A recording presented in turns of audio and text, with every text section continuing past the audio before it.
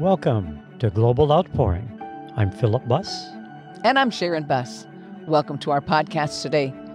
We're going to continue our study in the book of Ephesians from chapter 6 with the subject, children, parents, servants, and masters.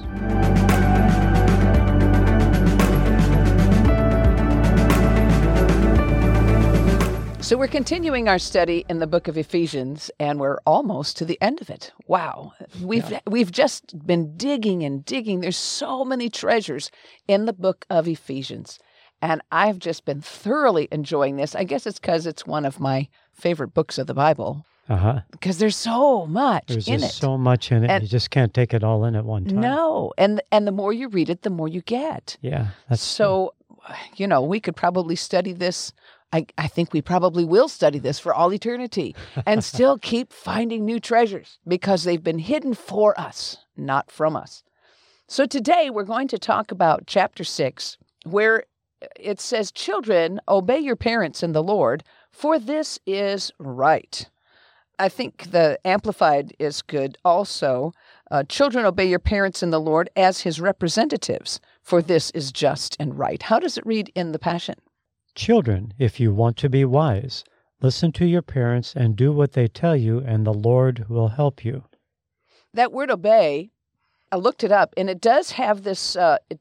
Idea of listening, and it's not just listening, but of course, it is also to listen to something, to hearken, to give heed. In other words, pay attention. Mm-hmm. Pay attention, obey, follow, and in terms of as a Christian. Obeying the Lord, it would be like keeping the word in believing obedience. Isn't that beautiful? That's very good. Yeah. So, and then the word children here is not referring just only to minors, infants and toddlers and, school-age kids and high school age. It's not just up to the age of 18 or 21. This word children in the Greek is the word teknon. And it refers to the fact of birth. It can be figurative in like Paul was a father to the church. He was a father in the church. So people were born again because of his evangelism. Yes. But it's the fact of the birth. It has nothing to do with your age. Mm-hmm. It has to do with the relationship of the fact that you were born to someone. Yes. Okay. So it's about obeying, it's about listening, it's about paying attention to your parents in the Lord. Now, this could be your parents in the Lord, literally. When I say literally here, I mean spiritually. Yes. As you've been born again, you might have a spiritual father, a spiritual mother that has really helped to grow you up in the things of God. So that person is in the Lord. Yes.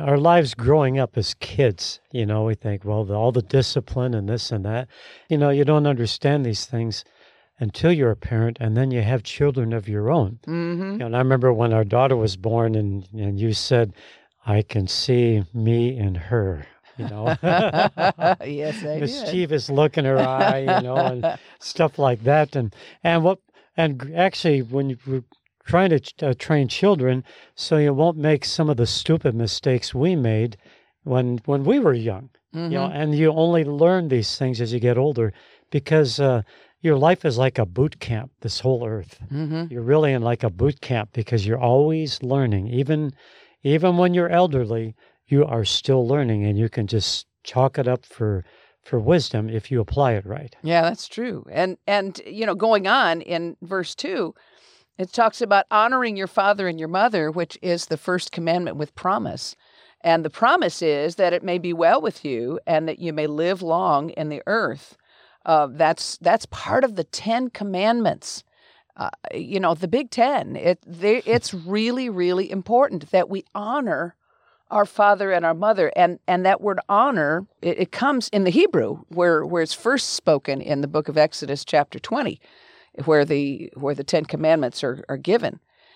It's the word kaved, which comes from the word kavad, which means weighty. Weighty, yes. To be weighty, or to give value, to fix in value. And the Greek word means to estimate or to fix the value of something, to revere, to venerate. So we have to recognize the value of our parents. I don't know of anyone who had perfect parents. Mm-hmm. So we all have these issues where our parents have failed us in some way. Some have more issues than others. I love the song that Misty Edwards got from the Lord. Yes. It's called All Men Are Broken, and you can go out to YouTube and listen to that. But there's a few lines in it that are so powerful where our Heavenly Father is saying, I'm not like your father.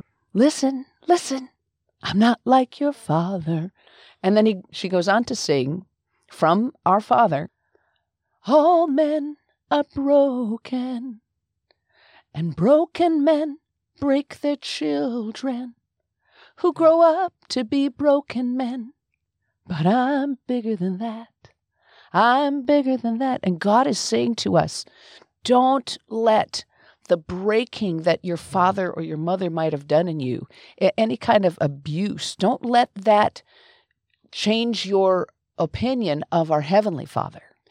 And I believe that was a spontaneous song that the Lord just gave her while she was in worship. Yeah. Because that's what the Holy Spirit wanted to deal with right, at that particular time. Mm-hmm. And He wants to deal with that for all of us, because all of us have had instances where our parents have failed us. And it goes on in verse 4, talking about fathers. Don't provoke your children to wrath. In the King James, it says, bring them up in the nurture and admonition of the Lord. In the Amplified, it says, fathers, do not irritate and provoke your children to anger. Do not exasperate them to resentment, but rear them tenderly and in the training and discipline and the counsel and admonition of the Lord. How does it read in the Passion? Fathers, don't exasperate your children, but raise them up with loving discipline and counsel that brings the revelation of our Lord. Loving discipline. Right. I grew up in fear of my dad, that if he got angry and really mad, I remember a few vivid times getting chased while he was taking his belt off and whipping me with it. That's how I was raised.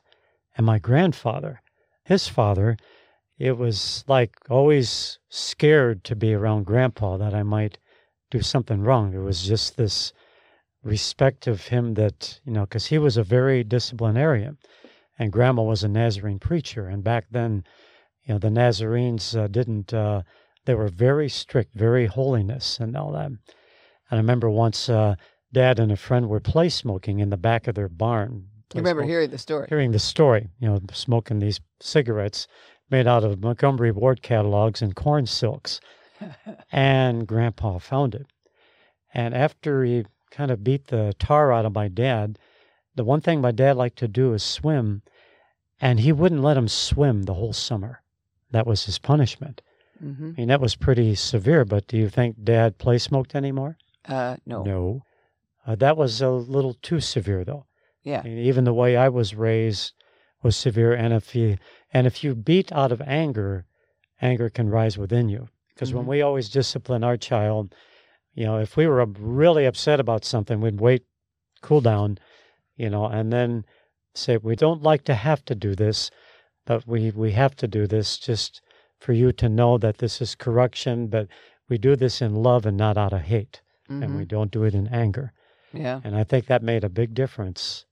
It makes a big difference in children, how you raise them. It's huge. Very huge. It's huge. And I think we have to recognize, and parents have to recognize, that a child gets their opinion of God, the Father, based on the behavior of their natural father. Mm-hmm. So the ones of us that had a father that was a strict disciplinarian sees God as some angry old man in the sky, with a long beard and don't anger God. He might hit you with a thunderbolt. Yeah. Someone who had a father who was weak and didn't discipline or didn't stand up for them when something happened that shouldn't have happened to them, that person is going to grow up with an opinion of God that he's far off and he's not involved with your life and he's not going to stand up for you. Yeah. We have to get our understanding of what a father is supposed to be from the Word of God so that that father can help their children to get the right opinion of God. When I, growing up, of course, Dad was very strict. And when I was 19, married, totally out of the will of God. I think it was mostly get out of the house. Mm-hmm. And that's a mindset. Don't ever do it. Right. It doesn't work.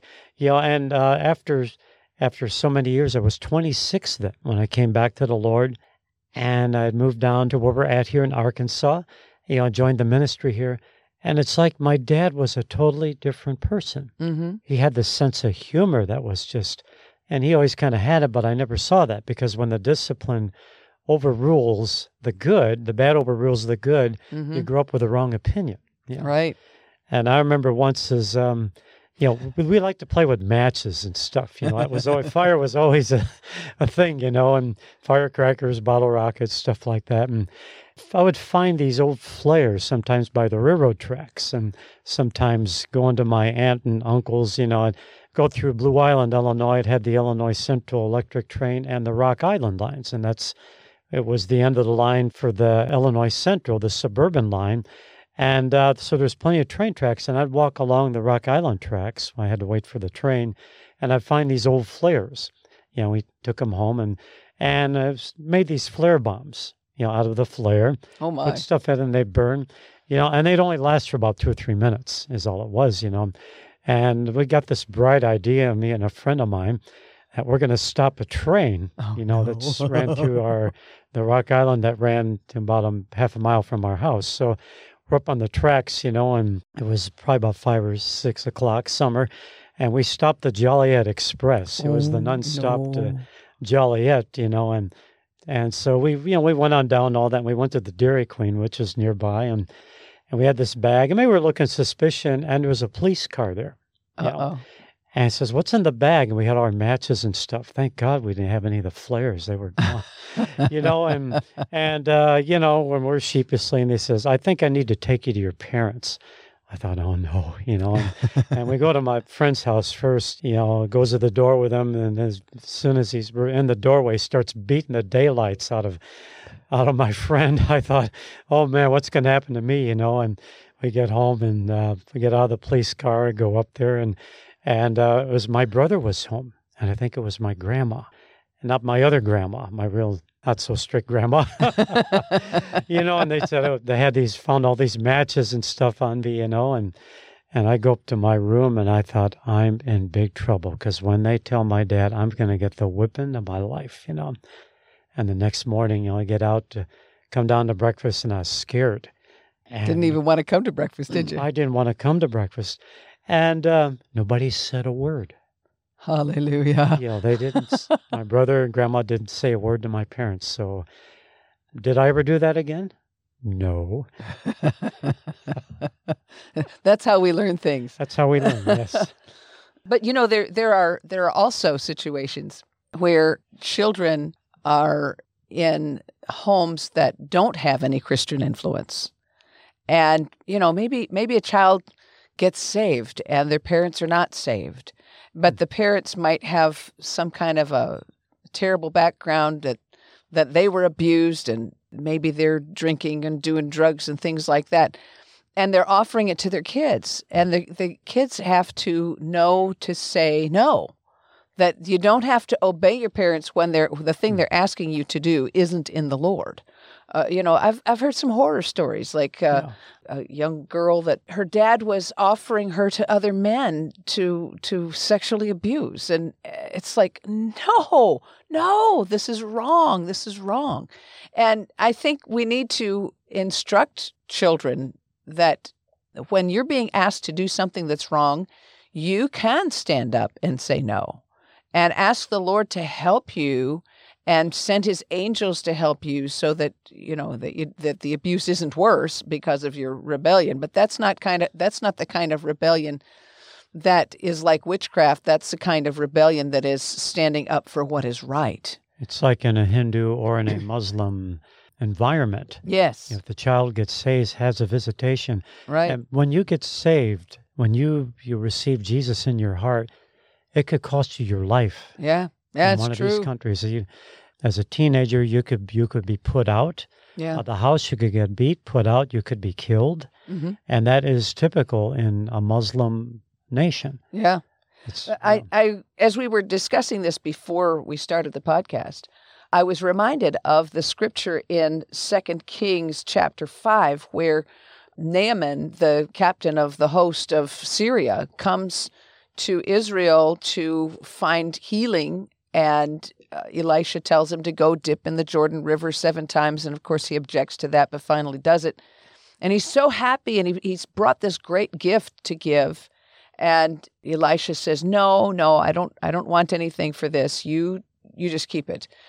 But then Naaman says, please let me take 2 donkey loads of earth from your land back with me, because I am never going to worship anyone but the God of Israel. I'm not going to worship anybody but Jehovah.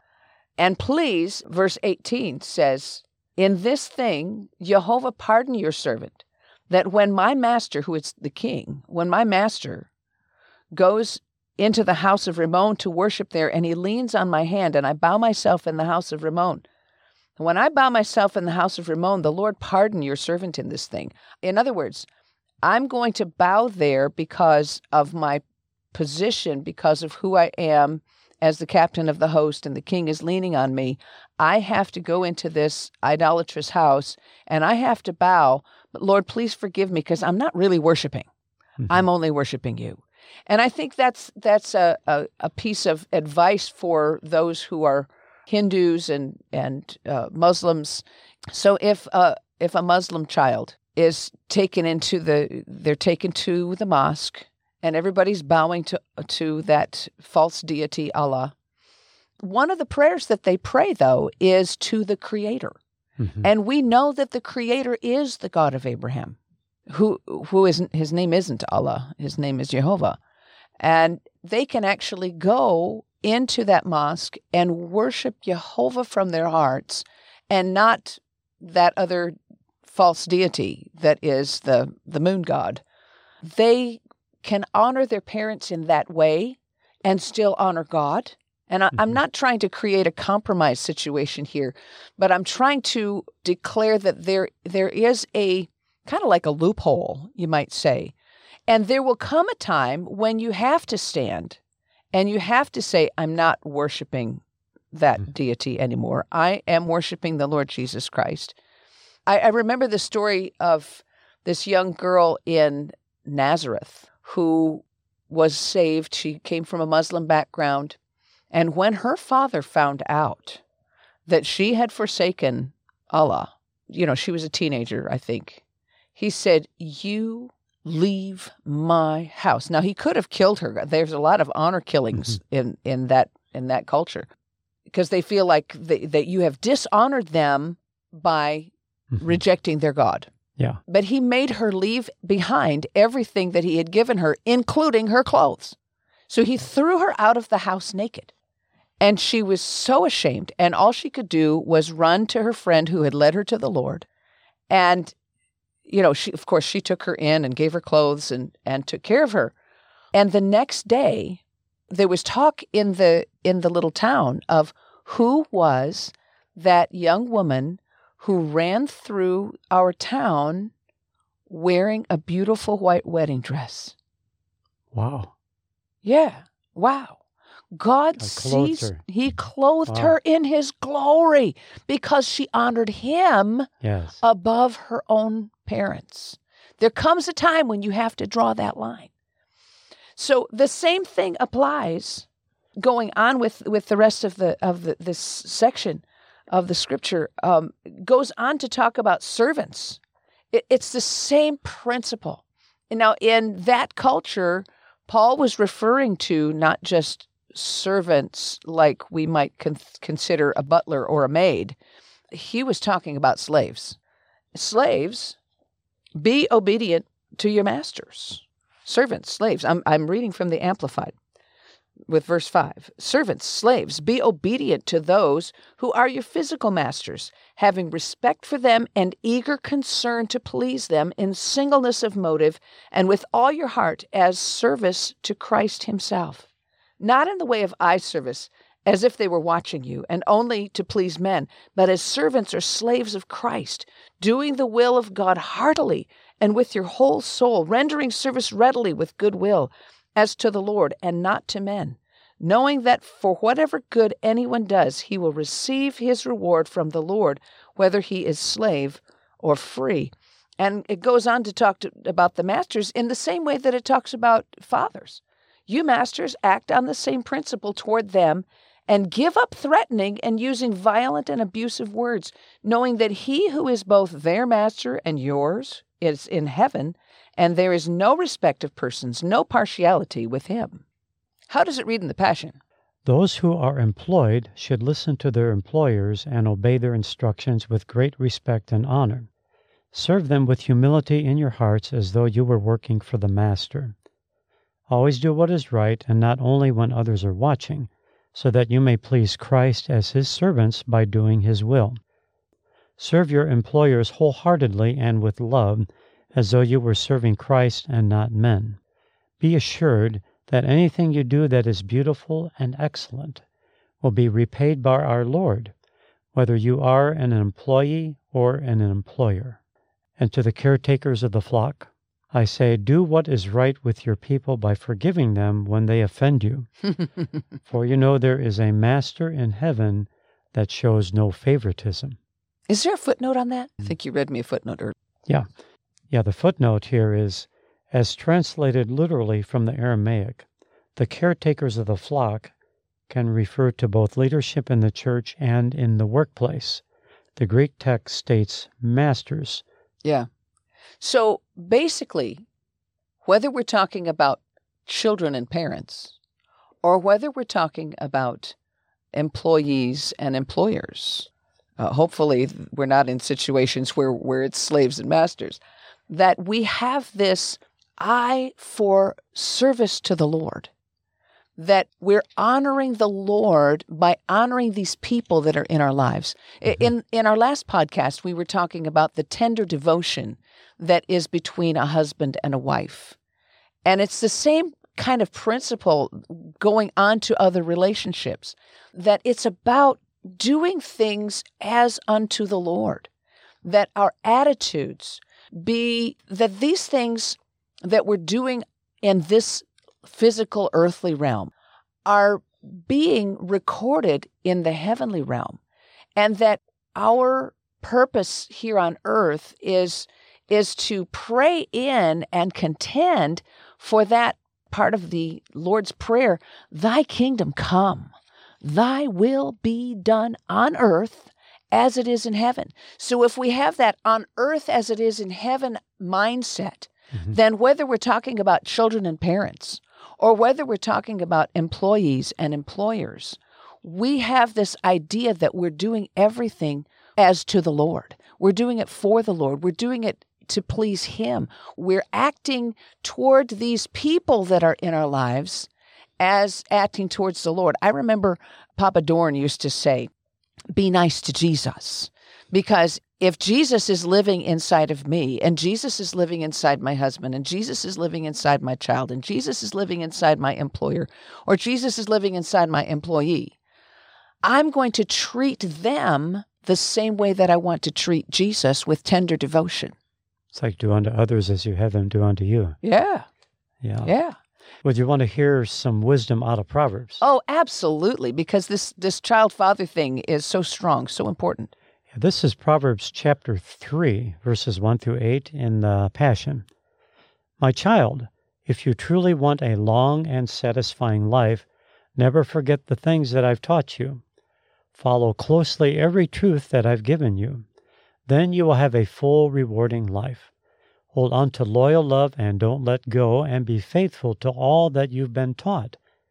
Let your life be shaped by integrity, with truth written upon your heart. That's how you will find favor and understanding with both God and men. You will gain the reputation of living life well. Trust in the Lord completely and do not rely on your own opinions. Yeah. With all your heart, rely on Him to guide you, and He will lead you in every decision you make. Become intimate with Him in whatever you do, and He will lead you wherever you go. Don't think for a moment that you know it all. Mm-hmm. For wisdom comes when you adore Him with undivided devotion and avoid everything that's wrong. Then you will find the healing refreshment your body and spirit long for. Beautiful. Isn't that beautiful? Beautiful.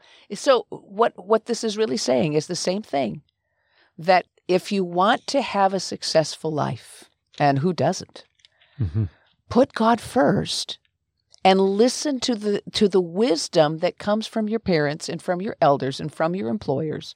There are people who are speaking into your life. Pay attention and honor them. Give them the respect of listening and paying attention and doing. Is there another one? Yeah, this is in Proverbs chapter 4. We'll go through verse 4 and 9. Then my father taught me, saying, so his father is David. Mm-hmm. This is Solomon's words. Solomon's words. So he's talking about David. Then my father taught me, saying, never forget my words. If you do everything that I teach you, you will reign in life. So make wisdom your quest. Search for the revelation of life's meaning. Don't let what I say go in one ear and out the other. Yeah. Stick with wisdom, and she will stick to you. Protecting you throughout your days, she will rescue all those who passionately listen to her voice. Wisdom is the most valuable commodity, so buy it. Revelation knowledge is what you need, so invest in it. Wisdom will exalt you when you exalt her truth. She will lead you to honor and favor when you live your life by her insights. You will be adorned with beauty and grace, and wisdom's glory will wrap itself around you, making you victorious in the race. Beautiful. Isn't it beautiful? That is tremendous. Yeah, that's beautiful. Wow. So whether we're in a position, and all of us have times when we're in each one of these positions, whether we're in a position of a child, whether we're in a position of a parent. You know, at 62 and my dad at 92, I'm still his child. And at 62 and at 33, you know, I'm the mother and my daughter's the child. You know, there's relationships where we are in one position or another, whether it's employer or employee. Follow wisdom. This is the equipping that will help us to be successful in all that God has given us to do and be in our destiny as He is about to pour out His Spirit on all flesh. He wants to use us. He wants to equip us with this wisdom for knowing how to treat one another, for knowing how to behave toward one another, for knowing how to honor one another as honoring Him. Amen. Hallelujah.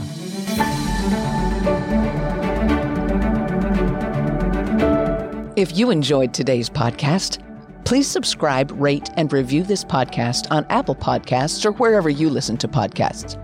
Your review helps the podcasting platform suggest this podcast to other listeners who are also looking for a great move of the Holy Spirit.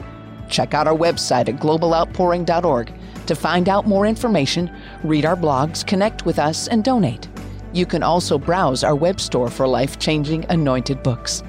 Until next time, this is Sharon Buss. And I'm Philip Buss.